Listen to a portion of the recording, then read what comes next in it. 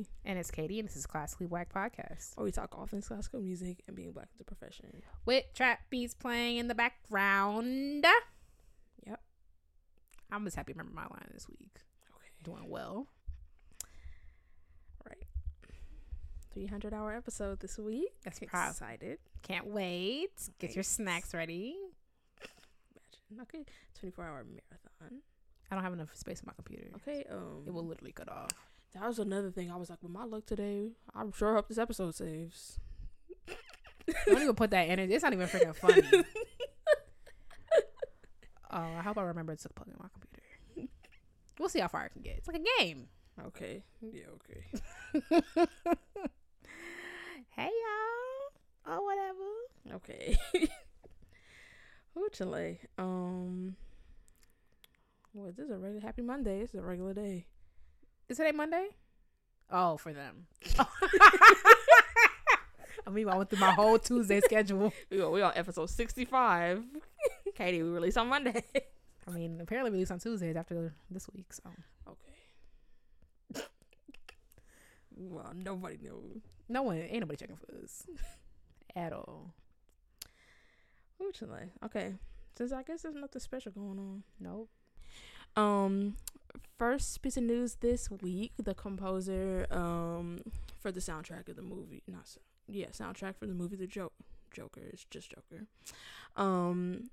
has just won the Golden Globe Award for Best Original Score. She's the first woman in that award category to win solo. Meanwhile, Florence Price has a bunch of original scores. This is for a movie. Oh. This is the Golden Globes. Oh.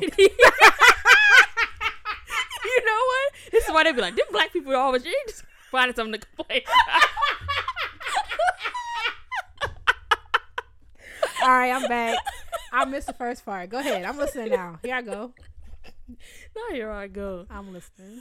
That's funny. I was just like, I mean, honestly, if you respond with that 99% of the time, you're gonna be right. So just got that 1%. This ain't going well today.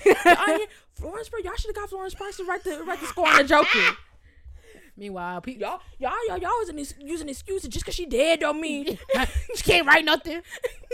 Exactly what it is. Among other things. Who knows? She probably got a whole movie score down there, but we will never know. Right. Now will we? Her estate. So her estate, man. Right. She probably all kind of stuff. Probably every innovative thing that happened after her, she probably already did. There's probably a whole bunch of stuff. She probably was more than a composer. We would never know. Right. She probably welded things. Mm-hmm. All kind of. They did some sweaters down there. We don't know. Vibranium, all type of stuff down there. Why I said, speaking of hard to say things, is because her name, she's Icelandic. And I just can't. She got a bunch of them little things. Her first name looks like it's Hildur. It's Hildur, but there is something in her last name. It's a letter I've never seen before. No, I'm serious. Let me see. Okay, let me put it, because this is my notes, so let me pull it up on the thing. It looks like a backwards 6 with a slash on the top. What is that? I'm wondering, have you ever seen that before? Is something on your screen? No. Scratch it off. I've never seen this before. What the heck? It literally looks like a backwards 6 with a slash on a little what they doing over there curve. And so I know that this is not how you say it, but because she won the Golden Globe, I'm not just gonna do a story about her and not say her name. In parentheses, they got no little. Hildur, and the closest letter this looks like is a D, a backward. Oh, I wouldn't guess that. But no, but there's also another D in her last name, so I know it can't possibly be pronounced that way. But look, it's not an O.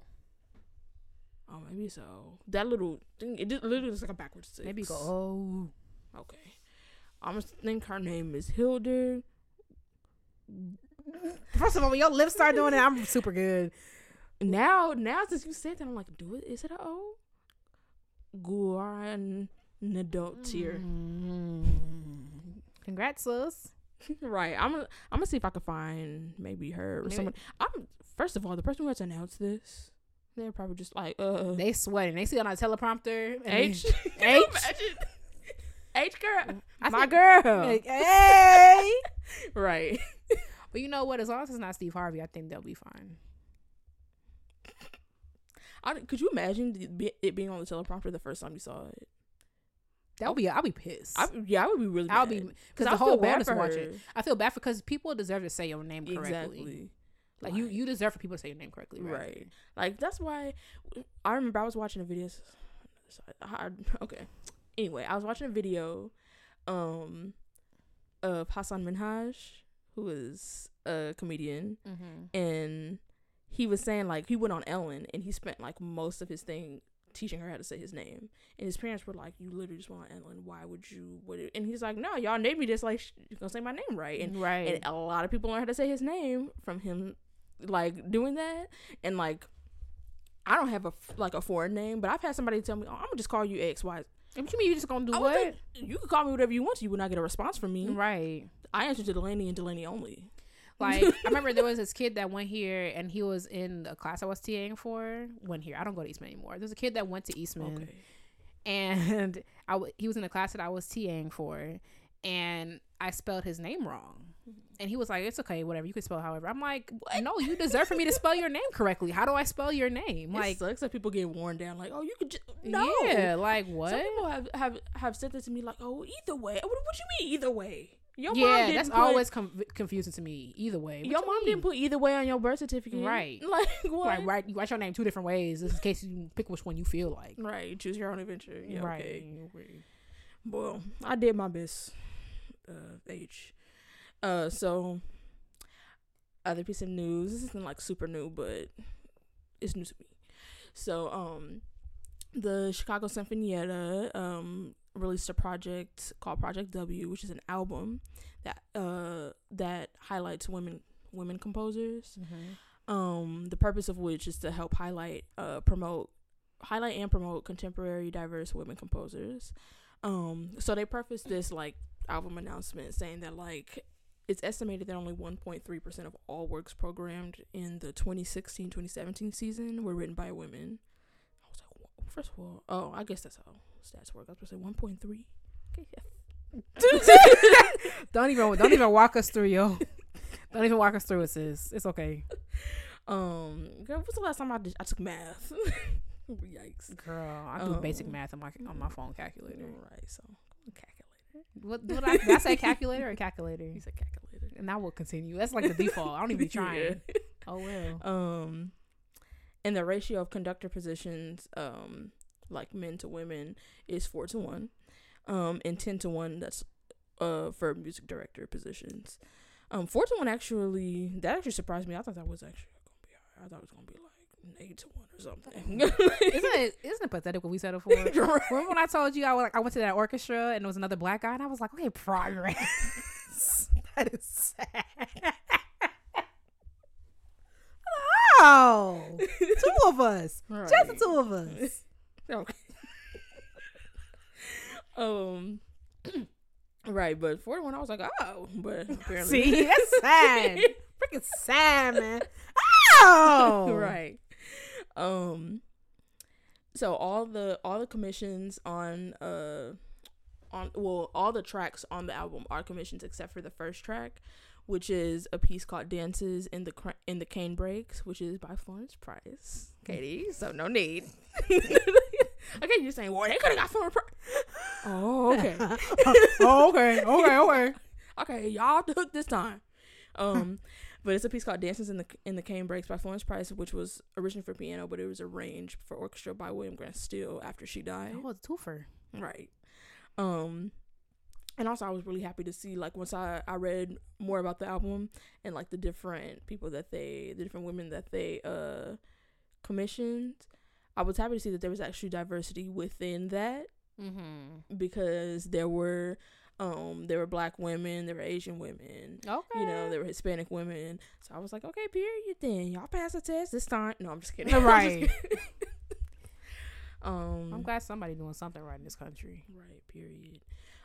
But also part of this just goes to show when you got people in charge that care about stuff like this, like Chicago Sinfonietta, their music director is a woman. Right. So like would this project even be on the docket if it wasn't for her? And it's also like they have a lot of stuff going on there. Like they're conducting, their inclusion fellowship, they're conducting fellowship thing. Like they actually, I think it's the same thing. but that actually try to like do stuff over there. You're not allowed to do that. No, in this context, I am. I'm excited to see. You're excited to see what? I'm just excited. Just know that Delaney is continuously trolling me. It's trolling you. For example. Okay. Not I. Okay, so I was on Rihanna's internet. And I saw a meme. Gonna pull it up right here. Oh, it's time for intermission. Who haven't listened before? It's the intermission. Okay. I forget to do that sometimes. We feel like people just be right. First time listening, they gonna think, never mind. Time for intermission. So I saw a meme and it was like, which celebrity do you defend like you getting paid for it? So let's switch this around, and I want to know which teacher you defend like in the streets, like if someone were to come for a teacher that you had in the past, who would you defend like you getting paid for it? And then also which celebrity artist, classical artist, would you defend? Oh, I didn't know it had to be classical. Okay, this is whatever you prepared. We'll take what you prepared. Which celebrity artist would you defend? Okay, so let's start with that so we can bring it back to classical music. I wish my teachers had that same reaction. Whatever you prepared. That's what cool. Okay, let's hear it. If your teacher said, "Okay, let's hear what you got," that means you're in trouble. Like if they were like, I've done this to students before. If you come halfway, but if they tell you like a whole movement, you got half the movement. That half movement better be freaking spotless, right? When you best half movement they ever heard. your next 59 minutes is gonna be hell. I can guarantee. I don't care how nice your teacher is. So I picked Beyonce because although I will say most people that I cape for are not like, they haven't really done anything that has forced me to like, I don't know, that has forced me to like, I don't know, not cape for them. Mm-hmm. Like there's some people that cape for R. Kelly and it's just like, okay, people are really doing that. Like, there's no hope for humanity. Honestly, I just give up. Like, but so like I would like to believe, like I'm not biased to like, if Beyonce really came out here and was just terrible like that, I would be like, well, she's still a queen bee and fall in line, and I'm leaving bees up underneath your Instagram photos and stuff like. But if you don't like Beyonce, that's fine, keep it to yourself. Is like, I feel like most people, especially for Beyonce, feel like they're usually like a contrarian. Like they just have to. Yeah, I feel like that's what it is. Like people who don't like Beyonce just don't like her because she's fun. Because there's nothing not to like, right? At all. Like I understand, like she not your favorite artist. Like she don't have to be everybody's favorite artist. But you like, she is terrible. I'm like, meanwhile, who you listening to? Right. So you're but a flake of dandruff off her weave. So, but Beyonce has dandruff. I think she's a real person. Okay, so I'm just gonna segue off of you. So a person that I defend, like I get paid for, is freaking Offset. I don't care. Like I believe in Offset. I believe in what he brings to the game. I believe in his improvement, and I don't want to hear anything else about it. About you going to the orchestra, the one other black guy. We call it progress? No, I'm just playing. Okay. I'm just playing. I just love Offset. So a classical artist that I will always defend is Janine Jansen. I remember she just was one of the first people to inspire me as a player. Like, cause before I was just kind of just going through the motions. I was like, I hate it here. And now you're literally trash. And now, yeah, she's one of the first people to inspire me musically, and I really love her for that. Okay. Period. A music teacher, in the same light, you defend them like you getting paid for it. In the streets, can't nobody say nothing about this person. Can't nobody do nothing about this person. Who is it? Okay, not even Teacher Appreciation Week. Even though I don't think I would play this for my teacher that I appreciate. They drag you through the streets, but you know what I'm saying, man? Like, I got you. Okay. I picked, this is not like a private teacher, but I picked Mr. Dickerson, who is a music director of Inner City Youth Orchestra of Los Angeles, which reminds me, he texted me. I must respond. Okay, bustling phone. Busy Wizzy. Popularity queen. Okay, only him and my mom. Anyway, yeah, I mean, I came for him because what you finna say about what he doing, like, for the, you know, for black youth in LA, like, period. What if you got anything to say to him, tell me what you doing, and then we could talk, you know? Especially because, like, I'm so sorry, but if I was retired, I wouldn't be, like, he working harder than he was before. Yeah, I'm already looking forward to retirement because this stuff is ghetto. Like, he always running around, going back and forth to Africa. Girl, I'm okay. I'm trying to go to Africa. What he got going on? Okay, but back and forth? That sounds exhausting. It's exhausting to go back and forth to work. Every day. You gotta do it every day. Like, that sounds like exhausting. Like, I don't know, just all the time and dedication that he has single-handedly put in is just crazy. So that's somebody I would care for. The lady's braid just got stuck. Okay, I'm gonna end up like braid on the ground. A teacher that I'm caping for is a professor at the Eastman School of Music. Her name is Mara Culp. Oh, I thought she was going. Everybody know that you really not finna say nothing about Mr. Taylor around like that's on period, like on semicolon, on dash, on everything. Like, you not saying nothing about Mr. Taylor, and that's already, you already know that, so don't even come over here with that. It ain't nothing to really say because you can never and have never and will never.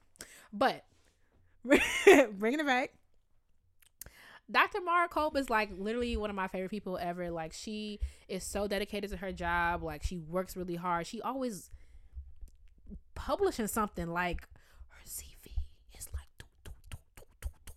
pages and pages, and I'm like, that's what a CV is. But like, my CV is like 4 pages. Like, hers is like, and like, yeah, she's older than me. She's been doing a lot, but she's always like working and grinding and working, and like, she's like a amazing thinker, and like, she's super personable. So yeah, you can't say nothing about her to me, around me at all, because same thing. Period. Oh, you thought I was gonna say Mr. Taylor? People know I ride for Mr. Taylor. Okay, me telling him you didn't pick him. Okay, him being like, you need to ride for me, like him saying what's a podcast. Okay, him saying you need to ride for that VO, like you ride okay, for me. bye. End the topic. I'm ready to get out of here because this isn't gonna work. I'm gonna post this meme on the Instawebs. Don't ever say that again. No. What happened? Please don't ever say that again. Instawebs? Hit the space bar. And y'all can tell me tell us which composer you ride for. Like, we didn't do composers today because the whole thing is about to be about composers, so it's just like too much. Right. And also, you already know who he's gonna say. Also, right, like, like, come on, like, y'all probably tired of it. So I'll post this on Blue Ivy's Instagram, and y'all could participate. Okay, and we moving on. Period. Okay, so for whatever reason, at the end of last episode, we had a mini episode. Like, it came out of nowhere. Like, what did even you edited it? What did that come from? Girl, you know, I don't remember. It just, I don't know. So we thought we would bring it back, and today we're talking about iconic composers and what makes a composer iconic, and who we think is iconic, and who we were told was iconic. And then also at the end, we're gonna argue who we think is the most iconic composer. So Delaney picked somebody, I don't know who it is. Hopefully we don't have the same person.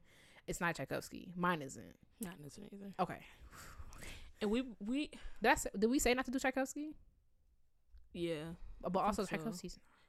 And also, we use certain parameters by which we pick this. So that's why I don't think this is going to be a heated argument, because I don't feel strongly about this person. I just feel like they won. Like, it's like checking off a rubric.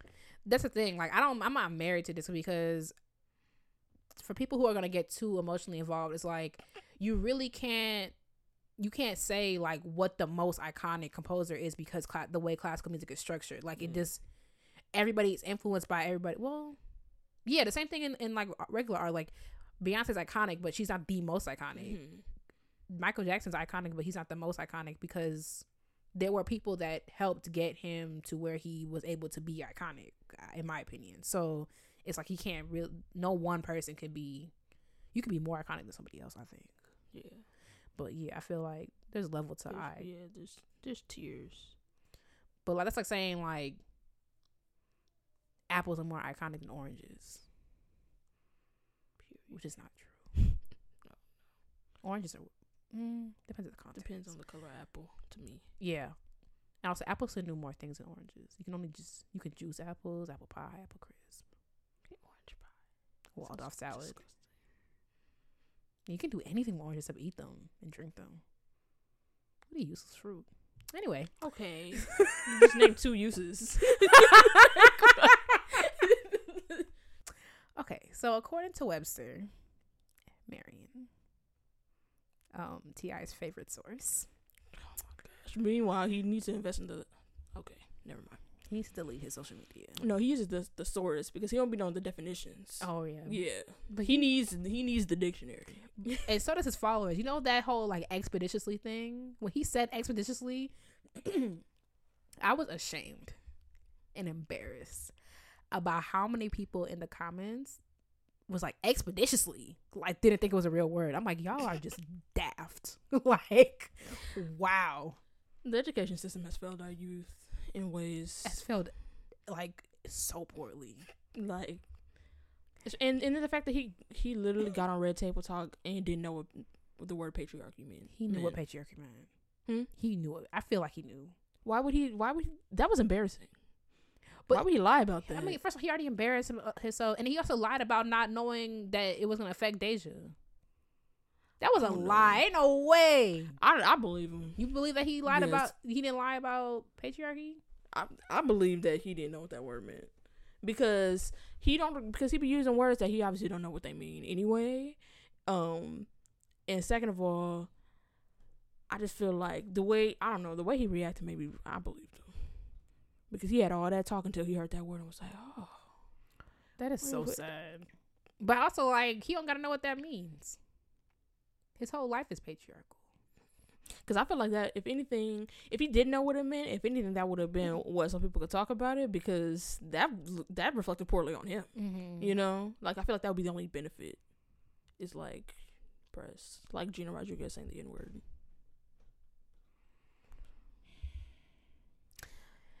T.I. is lucky because nothing he ever does will affect him.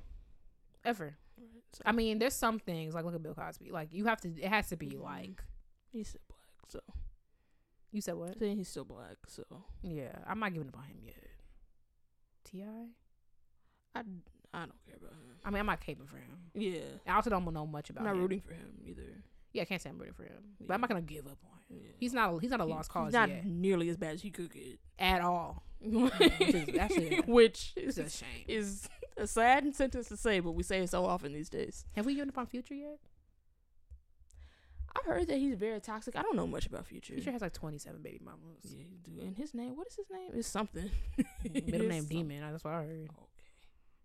Somebody on Twitter, apparently Lori Harvey is also toxic. I don't know what she looks like, but there was a video of them circling. They were kissing and whatever. Yeah, apparently she's dating Future, which like you literally can have anybody in the game. Apparently she's really, really toxic too. And somebody said whoever emerges from that relationship unscathed is Toximus Prime. I was like, okay. Bring it back.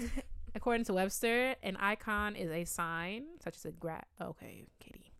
such as a word or graphic symbol whose form suggests its meaning. So what I gathered from this is that, like, in order for a composer to be iconic, you basically have to embody what one would deem as a composer. Like, when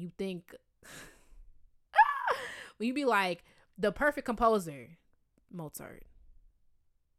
That's what I gather from the definition. Mm-hmm. What do you think?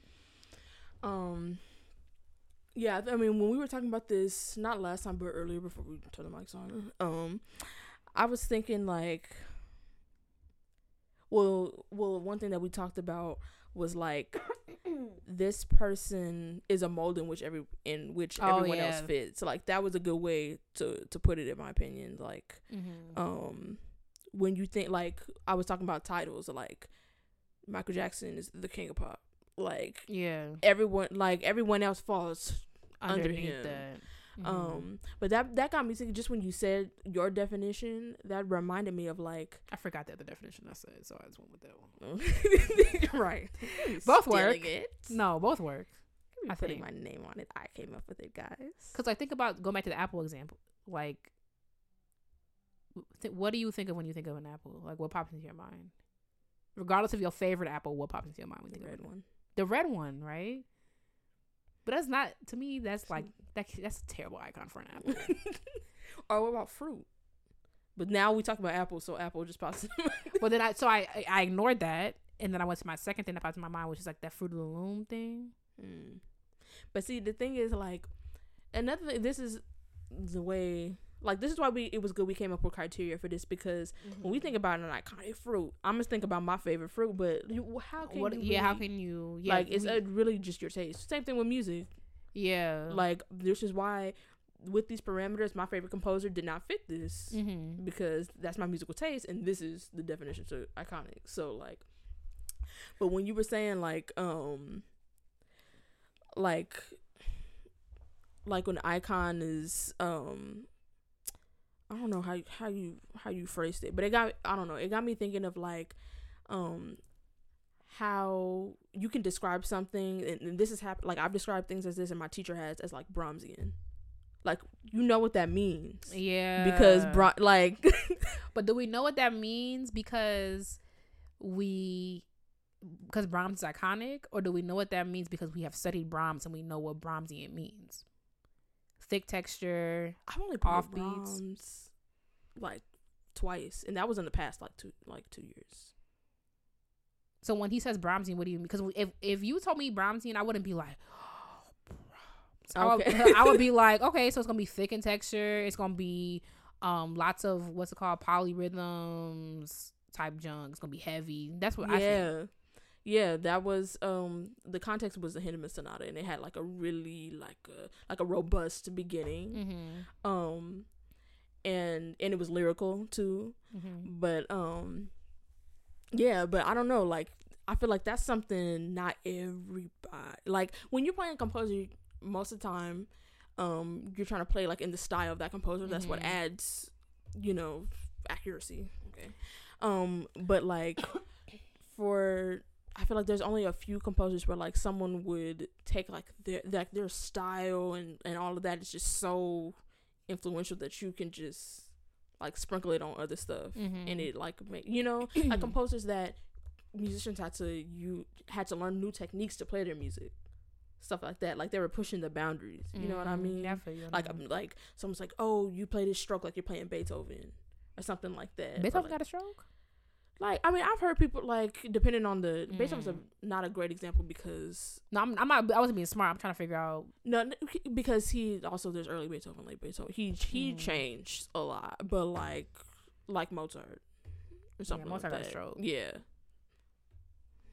But if I was thinking like something like Mozart, like, I'm thinking light and airy. I'm not thinking like, okay, Mozart's an icon. Okay, what? Okay. No, you got on me at the last one because of that, because of taking Dvorak out, and I was like, but I mean, I'm not emotional about you. Like, it's not all that. No, I'm saying, like, when I think about Mozart, I don't be like, he's an icon, so I play it this way. I'll be like, okay. Well, no, I mean, I don't think that either. Oh, okay. I'm just saying, like, I'm asking rather, like, because he has had that influence, where that means something to you, because I'm like, okay, why don't you play the Stravinsky stroke? Like, what? You know what I mean? Okay, that means turn your bow the other way. Right. You play underneath the string. Oh, Stravinsky's annoying. I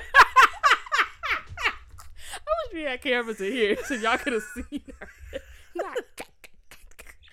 We make a lot of girls mad. We just be disrespectful. Oh, he was annoying. But I'm just saying, like, the fact that, like, you can say something like that in this, like, people know what you mean. There's like there's only a few composers to me also, because I'm not super knowledgeable about that most stuff. Okay, most things. Most stuff. You hear me? It's one of the stuffs. So, but I don't know. That might could contribute. There was that one episode where neither of us could say anything. We were just like, we're praying to get to the end. What a wild ride that was.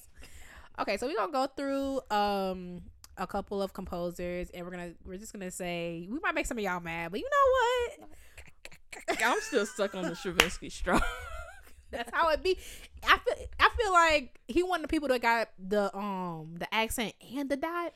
Oh my god! And then he got the carrot top too, and it's like okay. So you want me to use a knife or my bow? Right? You want me to play this with my elbow or what? Maybe that's what his V means. You go like okay. Period. Like he just. There's only so many accents we could fit on top of this note. Right. Like, I would like somebody to hand him a violin and be like, you show us what you want. Yeah. And explain to me how a simple accent could not possibly do that. But then Stravinsky came to Eastman. Maybe there was someone there we could. Dr. Block was there. Was that Stravinsky? Oh, yeah, Stravinsky's the one who came here, right? No. What do you mean? Or was it Shostakovich? It couldn't have been Shostakovich. Could have been. One of them famous composers once it came to Eastman to do some type of orchestra thing. I'm pretty sure it was Stravinsky. He was all old. He's the one with the glasses, right? Like this. Yeah, that's so. Mm-hmm. I'm gonna ask Dr. Block. It was like a huge. I imagine. Mm-hmm. But it's like, I don't know. That's a different conversation. But how was stuff a big deal? Because it's like, by the time you found out about it, it was too late. You know what I'm saying? Okay. If Beethoven came to Eastman, it would be like,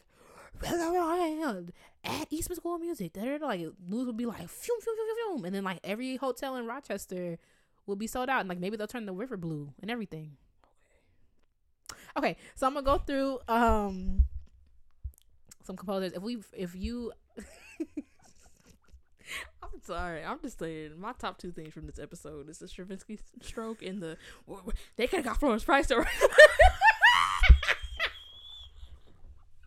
You came in guns a-blazing. Oh my goodness. Stay ready. You gotta get ready, even if it's wrong. I said what I said. She got plenty of stuff you could have put in there. What is it, the Joker? Florence Price got everything. Melancholy, sad. Same thing, but we don't. Like, what? Bruh, I'm ready to end this. I'm struggling. She got blue. She got azul. She got red, crimson, scarlet. I'm ready to go. This is not. This has been everywhere. But we gonna push to the end. Okay. So if there's additional composers, we can say them. I'm just going off the Google Doc. Okay. Okay, is Bach iconic or has he been deemed iconic? I ain't going first. So. Also, I mean, I'm gonna say yes, he's iconic, but I don't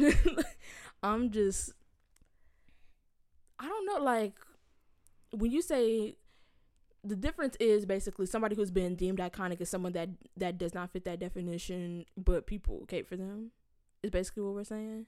Wait, because I feel like you know how some people like are actually iconic, and then other people make them iconic. Mm-hmm. So like people who are famous for no reason.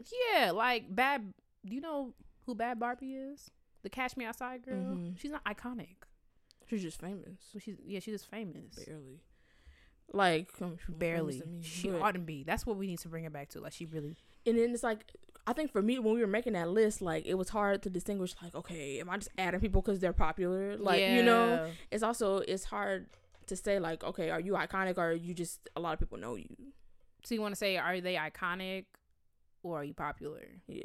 Okay. Or are they overrated? I think Bach is iconic. I mean, his contribution, like, yeah, I think Bach is iconic. Wow, Katie's thinking. I don't want to be having, Bach is iconic. But also, like, I feel, trying to figure, do we give him too much? What did he write? Oh my God. I'm kidding. Yeah, Bach is iconic. Oh yeah, St. Matthew's Passion. He was writing. Yeah, he did a lot. And the little keyboard. Oh yeah, and the counter power. Okay. Well-tempered cleaver, clavier. How you say that? When he chopping people up. Well-tempered chainsaw. Whatever. Yeah. Okay. Counterpoint. All that. Okay. Oh yeah. Counterpoint. He literally was invented iconic in more way than one. Oh well, he didn't invent it. Who was the person before him that was like counterpoint? Was it Bob? Girl, you see, I graduated. I forgot everything. I'm staying silent because I'm not about to embarrass myself on this mic. Well, too late for me. So keep going. Beethoven. Okay, I feel like now you second guessing everything. Yeah, I think Beethoven's iconic. Yeah, especially for that Ninth Symphony alone. I feel like, and also like all the stuff he did with like, we said this last week from Symphony Number 1. He came out the gate blazing. Yeah, I think Beethoven's iconic. You think we give him too much? I don't think so. I mean, I don't think this whole 2020 should be about him. We started new. I will tell you that. Yeah. I mean, because he had a 100th year anniversary. He had a 50th year anniversary. Like, y'all, we get it. And it's like, maybe this could have worked if there was any lack of Beethoven before this. But, like, how much more can we possibly get? Like, did y'all find something new? Like, and, like, are you going to play it twice? Like, at this point, yeah. I feel like they don't be playing all his stuff. Like, who really out here playing Beethoven for? I think we're playing it. I think we're playing Beethoven 4. Either us. Yeah, I think third cycle. We're playing Beethoven 4. We are. Somebody. Really? Yep. And I remember being like, Beethoven. See, that's why I was like, who really playing it? Yeah, it's Beethoven 4. I remember looking at it and being like, never played it. Beethoven 4. No. I don't think I've played any of his even symphonies. I've sight read 2, which is not easy. 2 because it's hard. It's fast. I don't like 2. I played 1, 2, 3, 5, 6. 6 is hard. 7. Oh, 'cause 7. Iconic. You know what? Just for that movement. Okay, is it ba-da-da or is it da-da-da? Which one you teach? Which one you play? Now I gotta sing from the beginning. See, and I bet you some people gonna be like, it is what it is. I'm like, no. Cause I hate the ba-da-da. I hate that junk. What do you do? What? Yeah.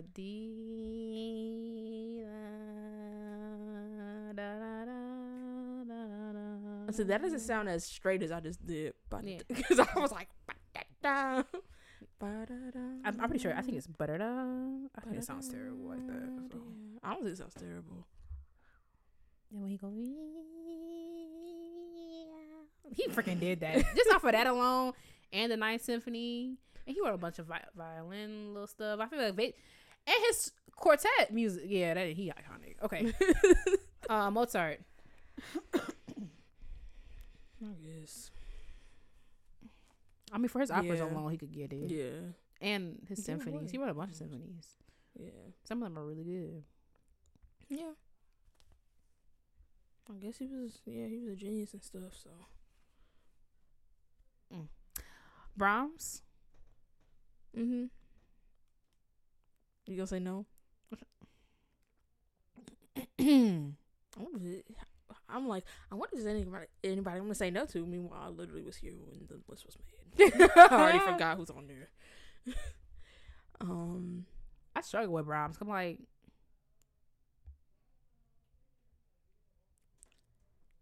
I'm acting like I'm finna lose something if I say it. You know what I'm saying? I'm acting like he finna come knocking at my door. I really pray he doesn't.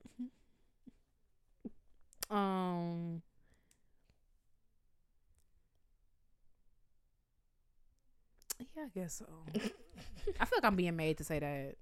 Made by who? Like Brahms is iconic for what? What he?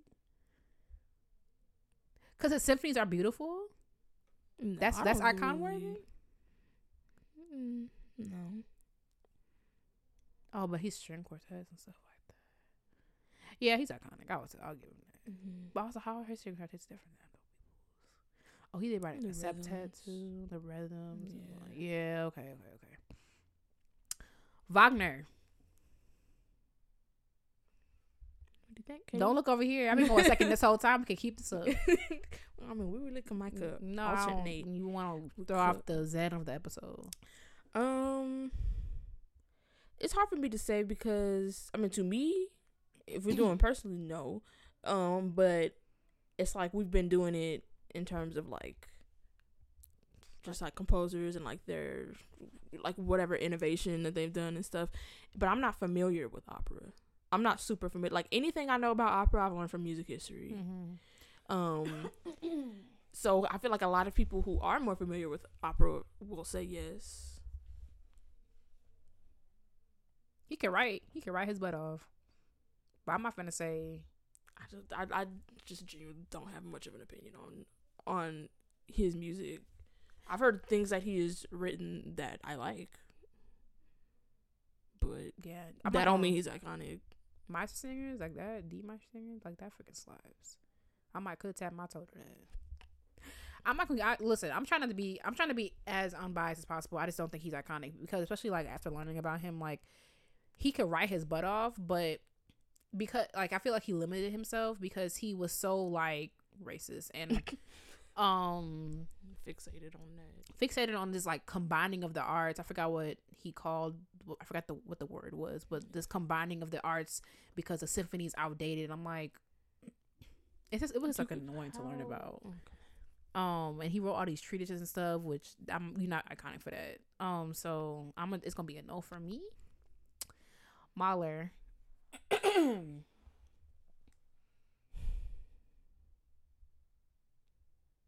The only thing I associate with Mahler is the expansion of the orchestra. So I don't know if he's done more than that. I mean, obviously, you can't cut through a Mahler symphony with a knife. So, at all. Like, it's like one of them extra fudgy cakes, like, that you gotta... Low-key, Mahler's a special occasion type thing, like, dedicating the hall or something. Right. Like, when they brought that hammer out, I was like, so... Season opener. Like... Or closer. I think that was a low-key a flex, because when we first started it, the conductor was talking about how everybody was scared to play this because after, like, I guess a couple conductors, like, died after they programmed that symphony. So it's like one of them superstition things. Yeah. Still here. That's why a lot of composers, I would just implore you not to write a viola sonata as your last work. You die after you write a viola sonata and you don't finish it, or a viola work. Okay. Mahler's iconic to me. Okay. Do you answer? One of those people. I'm just saying, this is one of those people. Like, I'm not gonna fight you on it. I'm just one of the, like, I can't know everybody. And Mahler is someone I played my first Mahler symphony last year. I played parts. I had my solo that you didn't come listen to. Wow. Probably had a conflict. No, when I told you. Remember when I told you, I was like, you didn't come see my solo. You didn't have no solo. Because this is what happened. Mahler wrote in the thing, it was a low D below the staff, and you can't play that note if you don't have a fifth string or an extension. And he wrote, most people just play the octave up, but he wrote, like, if you don't have an extension, don't play it. And I was the only person in my section that had an extension. Flex on them now. So I was like, period. Come on, solo. Like, period. But apparently Katie didn't feel nothing, no type of way about my 8-bar tied whole note D. So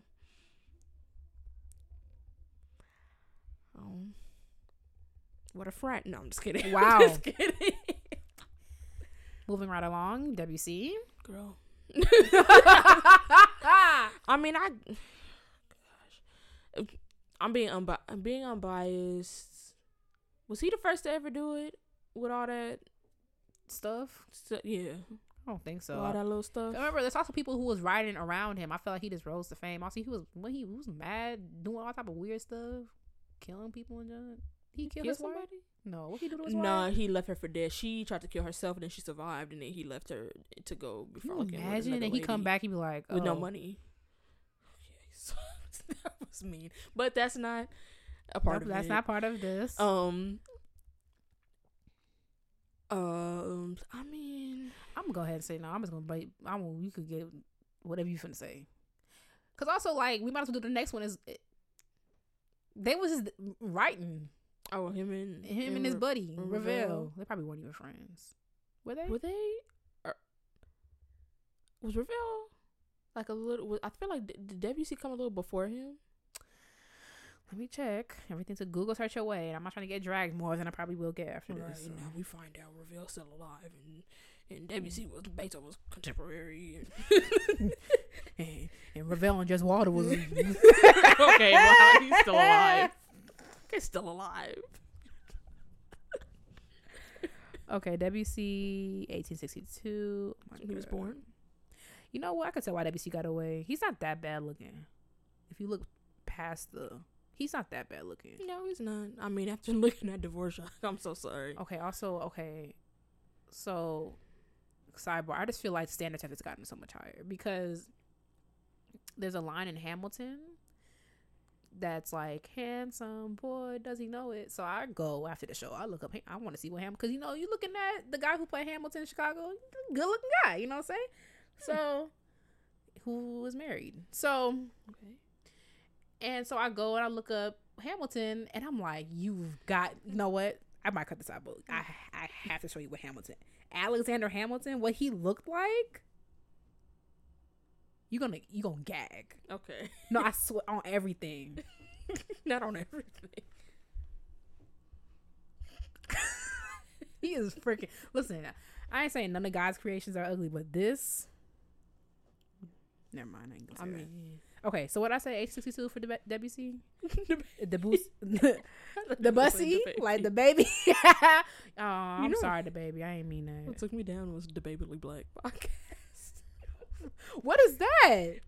I said that because you were like, because we were gospelly black or whatever, and I was like, yeah, last week we were talking about the baby, and you were like, Custody the baby, and I was like, the Babily Black. I like the sound of that. Yeah, I do. Maybe once every couple months we could do an episode. We could compare the Babily Black, the baby to another composer. We just listen. We're smack dab in the middle of this episode. Okay, they around the same time. Ravel was 1875. Okay. Ooh, Ravel was not. Because I was wondering, like, I don't know. Something gave me a reason to believe that maybe that Debussy at least started composing a little bit before Ravel. He did. But I don't know. Oh, okay. I mean, I would imagine. I mean, I don't know. That's what I mean. Like, maybe if chronologically we could put Debussy as, because Debussy came first 12 years before. Yeah, okay. I don't know. I don't know much about either. I know I like Ravel better. If I have to pick, yeah, of the two. But if I was gonna pick eggplant or celery. Oh, big celery, eggplant. I've tried. Been over this. Eggplant. I've tried to like eggplant. Something about it just don't sit right with me. The texture, it's weird. It's weird. I tried to like it. You understand? I've been eating eggplant for years, and I always been like, I don't need this. You are ridiculous. Like, this is a classical music podcast. What are you talking about? You gonna lie? Yeah, I didn't lie about nothing. All I said was what you talking about. Anyway. This is a PG WC, No, you're not gonna gaslight me now. No, you said some stuff on the podcast. I ain't even said no. What I say before? Is that bad? I mean, it's not PG. Would you say that in front of your students? Oh. Okay. Can you imagine? Miss Brown said, especially them. Yeah, they will be telling. Guess what Miss said? Because they don't know my name. Okay. Shostakovich. I think Shostakovich. Okay. What is this episode? What was I? Shostakovich. What? I think Shostakovich is iconic by a landslide, like hands down. Right. Everything about him. I mean, he was obsessed with his name, but we get it. Bach did the same thing, but you can't really tell as much. Shasti. When he in the okay, I know this Cortez outplayed, but eight when he you freaking did that. I can see why that's overplayed.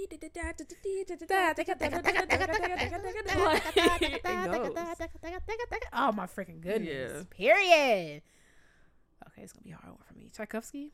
Oh no, it's not. I always remember because I want to say he's not, and then I remember his ballets. That's probably what saves him.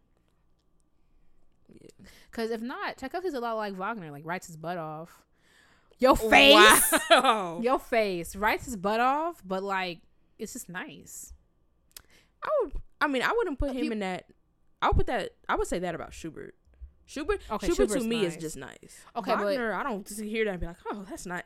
I mean, because it's literally like demonic. But if you would put up, okay, I cannot believe I'm saying this because I always cape for Tchaikovsky, always will. But if you put, if we're talking about like icon, if you put a Tchaikovsky symphony, like his best symphony, up against Brahms' best symphony, and we're talking about which one is more iconic.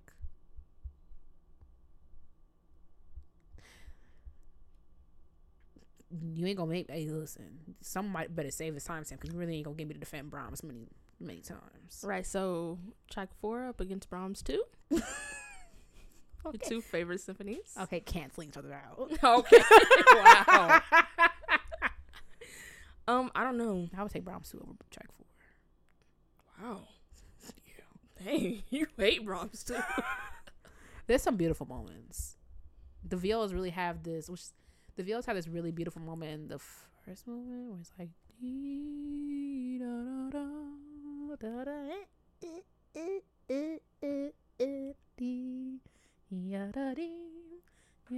it sounds like you're liking it an awful lot. You learn to like something when you were forced to play it, so it's also really difficult to have something you're learning for an audition or on a cycle and you loathe it. Don't like it. Yeah, it's a very long cycle.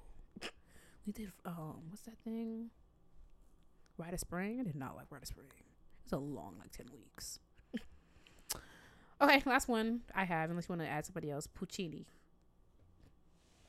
I think for opera, but that's another thing. Like, only reason why I even know anything about Puccini is because of music history, and that's why I was like, oh, we might could add him. I love Puccini. Yeah, I think for opera alone, like I feel like there's really no one who can compare to Puccini.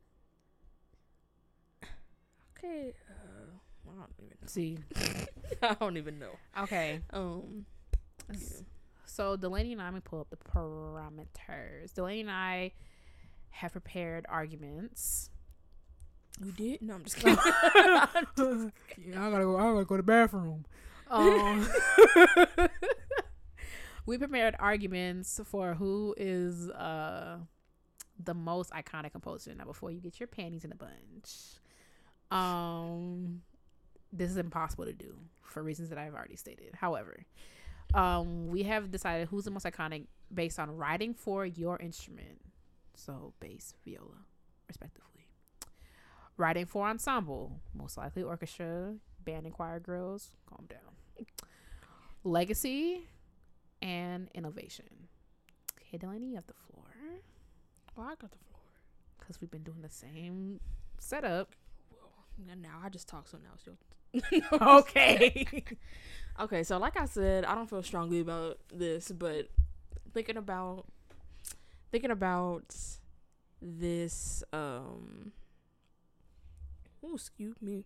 Thinking about these parameters, I guess I picked Brahms. Why your face looking like that? I'm good. What? I'm okay, fine. Okay. Of course, I wanted to pick Tchaikovsky, but I picked Brahms because, first of all, writing for my instrument, Brahms really came out the gate with the bass part. What instrument do I play? Bass parts, like seriously, like that. Like he's known for that. I considered picking Beethoven because I also personally like Beethoven, and more familiar with Beethoven. And he did have, to me personally, I think Beethoven did do better with writing for bass than those before him. But it's like he did better about it because he still did split parts, cello and bass right from the same part. But he, to me, seemed more strategic about when it split. And then he didn't just like with Mozart, it's like you just drop out for this. Mm-hmm. And also in some symphonies, it didn't seem like there was any rhyme or reason to where he put that. But with Beethoven, he would split the parts to have them play different, to have us play different things. Mm-hmm. That made sense. So I'm like, okay, I could see the effort there. But Brahms was like, he was like, all right, I'm taking this whole joint out. Like, he was like, y'all coming in here getting paid the same as everybody else. Y'all gonna play some notes today. Like, period. Like, I bet you that first Brahms symphony, they got to the bass player showed up to rehearsal, saw the music on the scene. They were like, oh, this must be a mistake. Yeah, I would have been pissed. Like, you was just playing Mozart, playing some half notes, playing just a little D on an open D, and all of a sudden you in thumb position. Right, this man really Brahms came over here and lost his mind. Really bad. Strauss really lost his mind. Strauss lost. Like, as a violist, okay, I can see why the violinists don't be like, it's just Strauss. Viola, we don't do that. We're not used to that. We support. We the middle. You know, we got some little like. We really not. We got some, chromaticism. That's what we used to vibrato.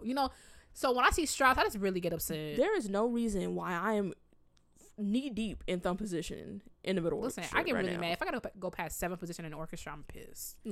That's on period. And also, like, Strauss just gives me middle child vibes. Like, you don't have to try so hard. Like, you are loved, okay? Like, it's really really annoying to play Strauss. Like, really frustrating. That's not what this is about. But I'm just saying. Yeah, I forgot about him when we were making our list, but for a reason. Yeah. Oh, but the tone poems. I'm annoyed. Like, you playing high C in thumb position for what? Why? And then all of us in unison. For all of it for what? For you not to hear it. If you sing Don Juan next to the violins, I bet you they'll be, oh, you do that? They don't even know. They have no idea. Yeah. Anyway, so that's why I picked him for writing for your instrument. And because Brahms' dad was a bass player, so he was good to us. Writing for ensemble. Like I said, I'm not super familiar with Brahms' work, but I do think that he is one of the composers, like I said, that utilizes instruments well, and for what, like, I don't know, that treats them as their, like, individuals. I don't know. I feel like that was closely related to me. That was closely related to instrument in this case. Because you do have those certain instruments that composers tend to forget about or just tack on later.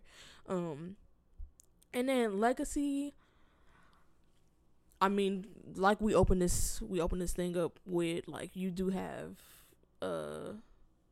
like terms like Brahmsian that people just know. Like, Brahms has made an impact on those after him, for sure.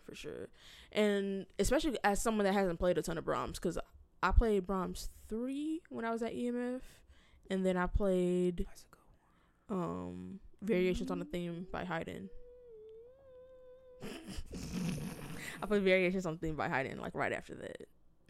That's the only Brahms I played. But even with that, like, just, and I've also played excerpts from Brahms 2 and 1. But just from that, like, he still has a really strong legacy to me as somebody who doesn't have a ton of experience playing his stuff in orchestra, at least. And then innovation, like I said, the rhythms, wasn't nobody really doing all of that, before Brahms. So I was like, and I feel like that was one of the things I felt, that and writing for instruments was one of the things I felt like that Tchaikovsky lacked for this. And then writing for your instrument is what I felt Beethoven lacked. I really would like to have picked Beethoven, but yeah, that's why I picked Brahms. Okay, you ain't gotta do all that. Okay, so my composer is Mahler. Oh, never mind. Who thought I was gonna say Mozart? I don't know why. You said I was like, Mahler. So hear me out. Okay, so Mahler didn't get a girls a viola piece. Okay, same critique with Tchaikovsky, but you know what? But the thing with Mahler is that his viola parts are incredible. And he gave us Symphony Number 10 is like basically a viola showcase, especially like we opened a symphony. You know what I'm saying? Like it's just like Mahler really like kept the violas in mind. Writing for Mahler 5 is gorgeous. So I would say that also he really like you could tell like Mahler's type of. I mean, I haven't played the second noble part, so I don't know what he's doing over there, but I'm saying like you could tell just by like some of the instruments that are like forgotten, you could tell that Mahler like kind of took his time. Also like for people who say like Mahler did not write a lot of different things, I mean you could say the same thing about Tchaikovsky, but once you find something you're good at, like you're just good at it. That's the reason why this is not a gardening podcast, okay? Or like, and also I got a whole garden on my. Okay. And also, like, a lot of these girls should take notes because a lot of girls are writing a whole bunch of stuff and they really should.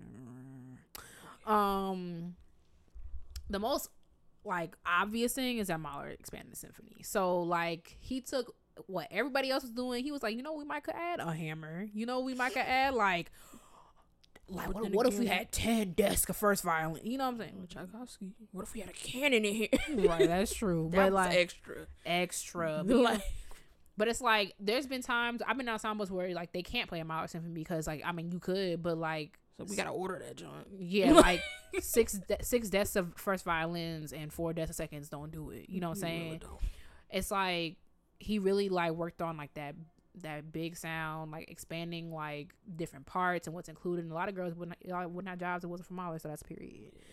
He was barely fitting on that stage. Barely. They taking out. You playing all up in the pit and they might have had to bust that door open in the fourth stage. You in row 28B trying to get all that. Also, you know, he started doing this, and then other composers after him that have been influenced by him, you know, including more players, using, and also Mahler. Okay, even though Beethoven did it first, I understand that, but Mahler, the including of choir and like singing and like kind of picking up on that, like I think Mahler is iconic. So, and I would say the most iconic of any composer. That's what this is for. You supposed to convince me that. Well, based on these, I thought. Yeah, it's supposed to be the most iconic ever. Based on these, yeah, okay. Based on those, because I'm in here like. That was my own preferences breaking through. Mm-hmm. But I mean by those parameters I stand by Brahms. Yeah. So I guess. Well, wow. I don't dislike Brahms, just I just mean my feelings towards Brahms have changed. Mm-hmm. Especially like learning about people like Hailstork. It's like we give Brahms too much. Mm-hmm. But also like I love 1, 3, 4, so okay. So it's up to you guys. We're gonna ask you who you think is the most iconic, but first you gotta vote on who gave like the most compelling argument, and please don't vote on that. And who you agree with. So let us know on Instagram, and if you don't follow us on Instagram, follow us at Classically Black Podcast, and we are moving on to Black Excellence, where we hype you up, gas you up, and give you your props because there is room for everyone at the top. Who you talking about? This week I'm talking about Sakari Vanderveer. Well, let her name Sakari. Okay. She is a composer from Redlands, California.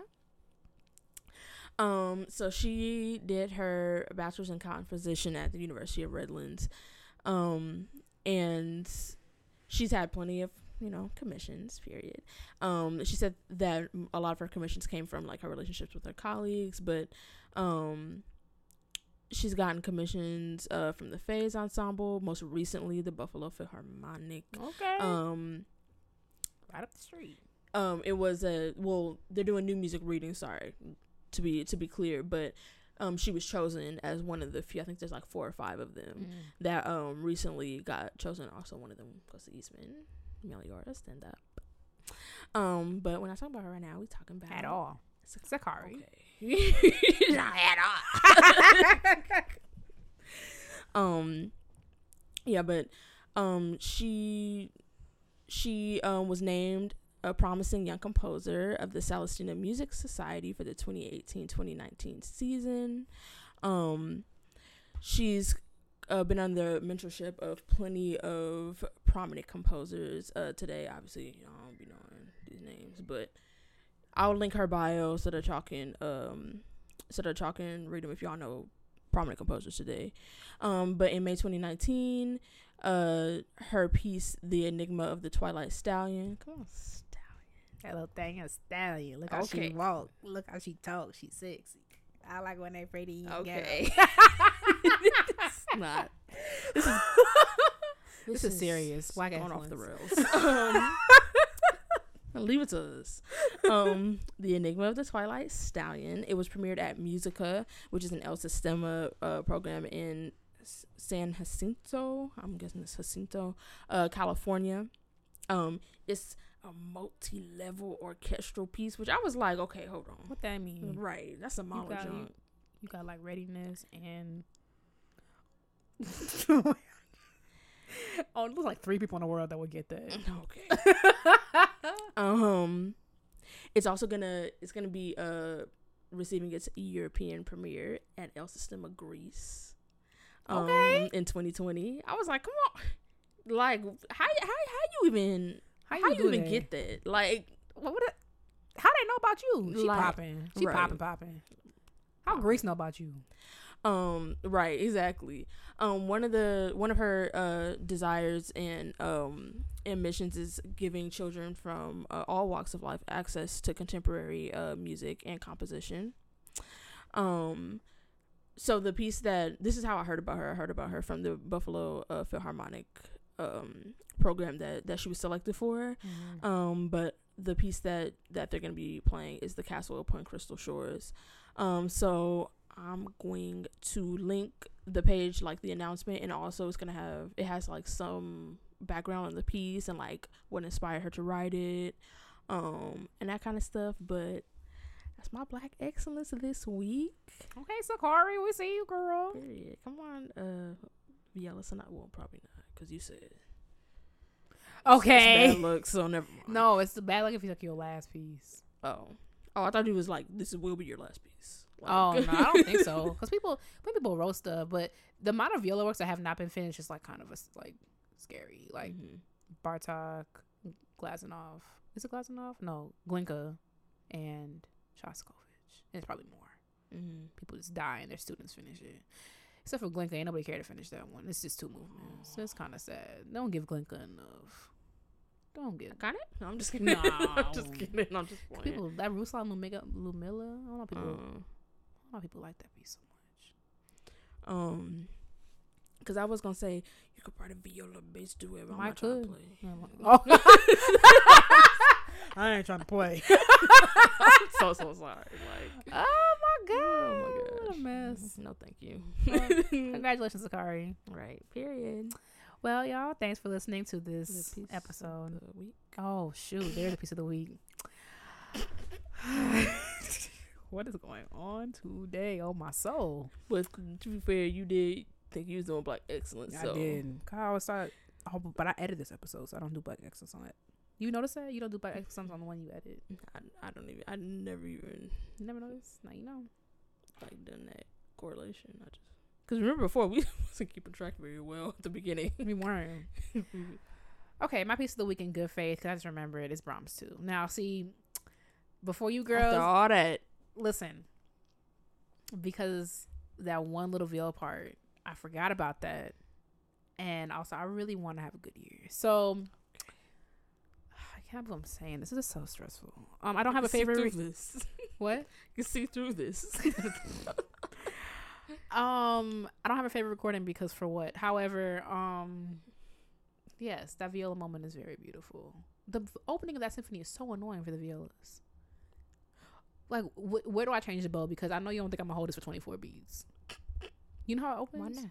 But first of all, you setting this up. You open with an octave. For what? What you trying to prove? That's what reminded me. What I forgot about Chike 6. It definitely opens with a bass chord. It just, does. I was like, oh god, it do. Oh my god, when we played Chike 6 at undergrad, it's telling. The basses got dragged. It was like, so we gonna start on a chord, or I remember playing it in high school, and our bass section was, to be honest, it was weak. Like, and I'm just like, nah, how this first rehearsal finna go? Because I know I don't play in tune. So, what kind of chord is it? I don't know. I don't B minor, right? I don't remember. And it be changing. Oh gosh, people not gonna change on time. You know what? It might be great. And also knowing my teacher, it'll be in ship shape. Yeah, you ain't finna embarrass him. Yeah, that's the trend. Yeah, usually you could tell when they find out what you play in the orchestra, and if it's something he like, right, so sectional on right before rehearsal. You're not gonna be dragging my name through the mud. Because Loki in undergrad, he was so petty. Whatever section was struggling, it was like, what you be doing in lessons? Struggling. Wait, what you think? No, I'm just kidding. My god. Oh, I miss Dr. Blog. Okay. Anyway, thank you for listening to Classically Black Podcast. Don't forget to follow us on social media at Classically Black Podcast. If you have a piece of the week suggestion, please, y'all, because I play Grumps too. I mean, I was gonna say Mallerton. I really was. But okay, mine next week, Mallerton. Black Excellence suggestion or intermission suggestion, send them to classicallyblackpodcast@gmail.com, and we will talk to you hopefully next week. All right, bye. Bye.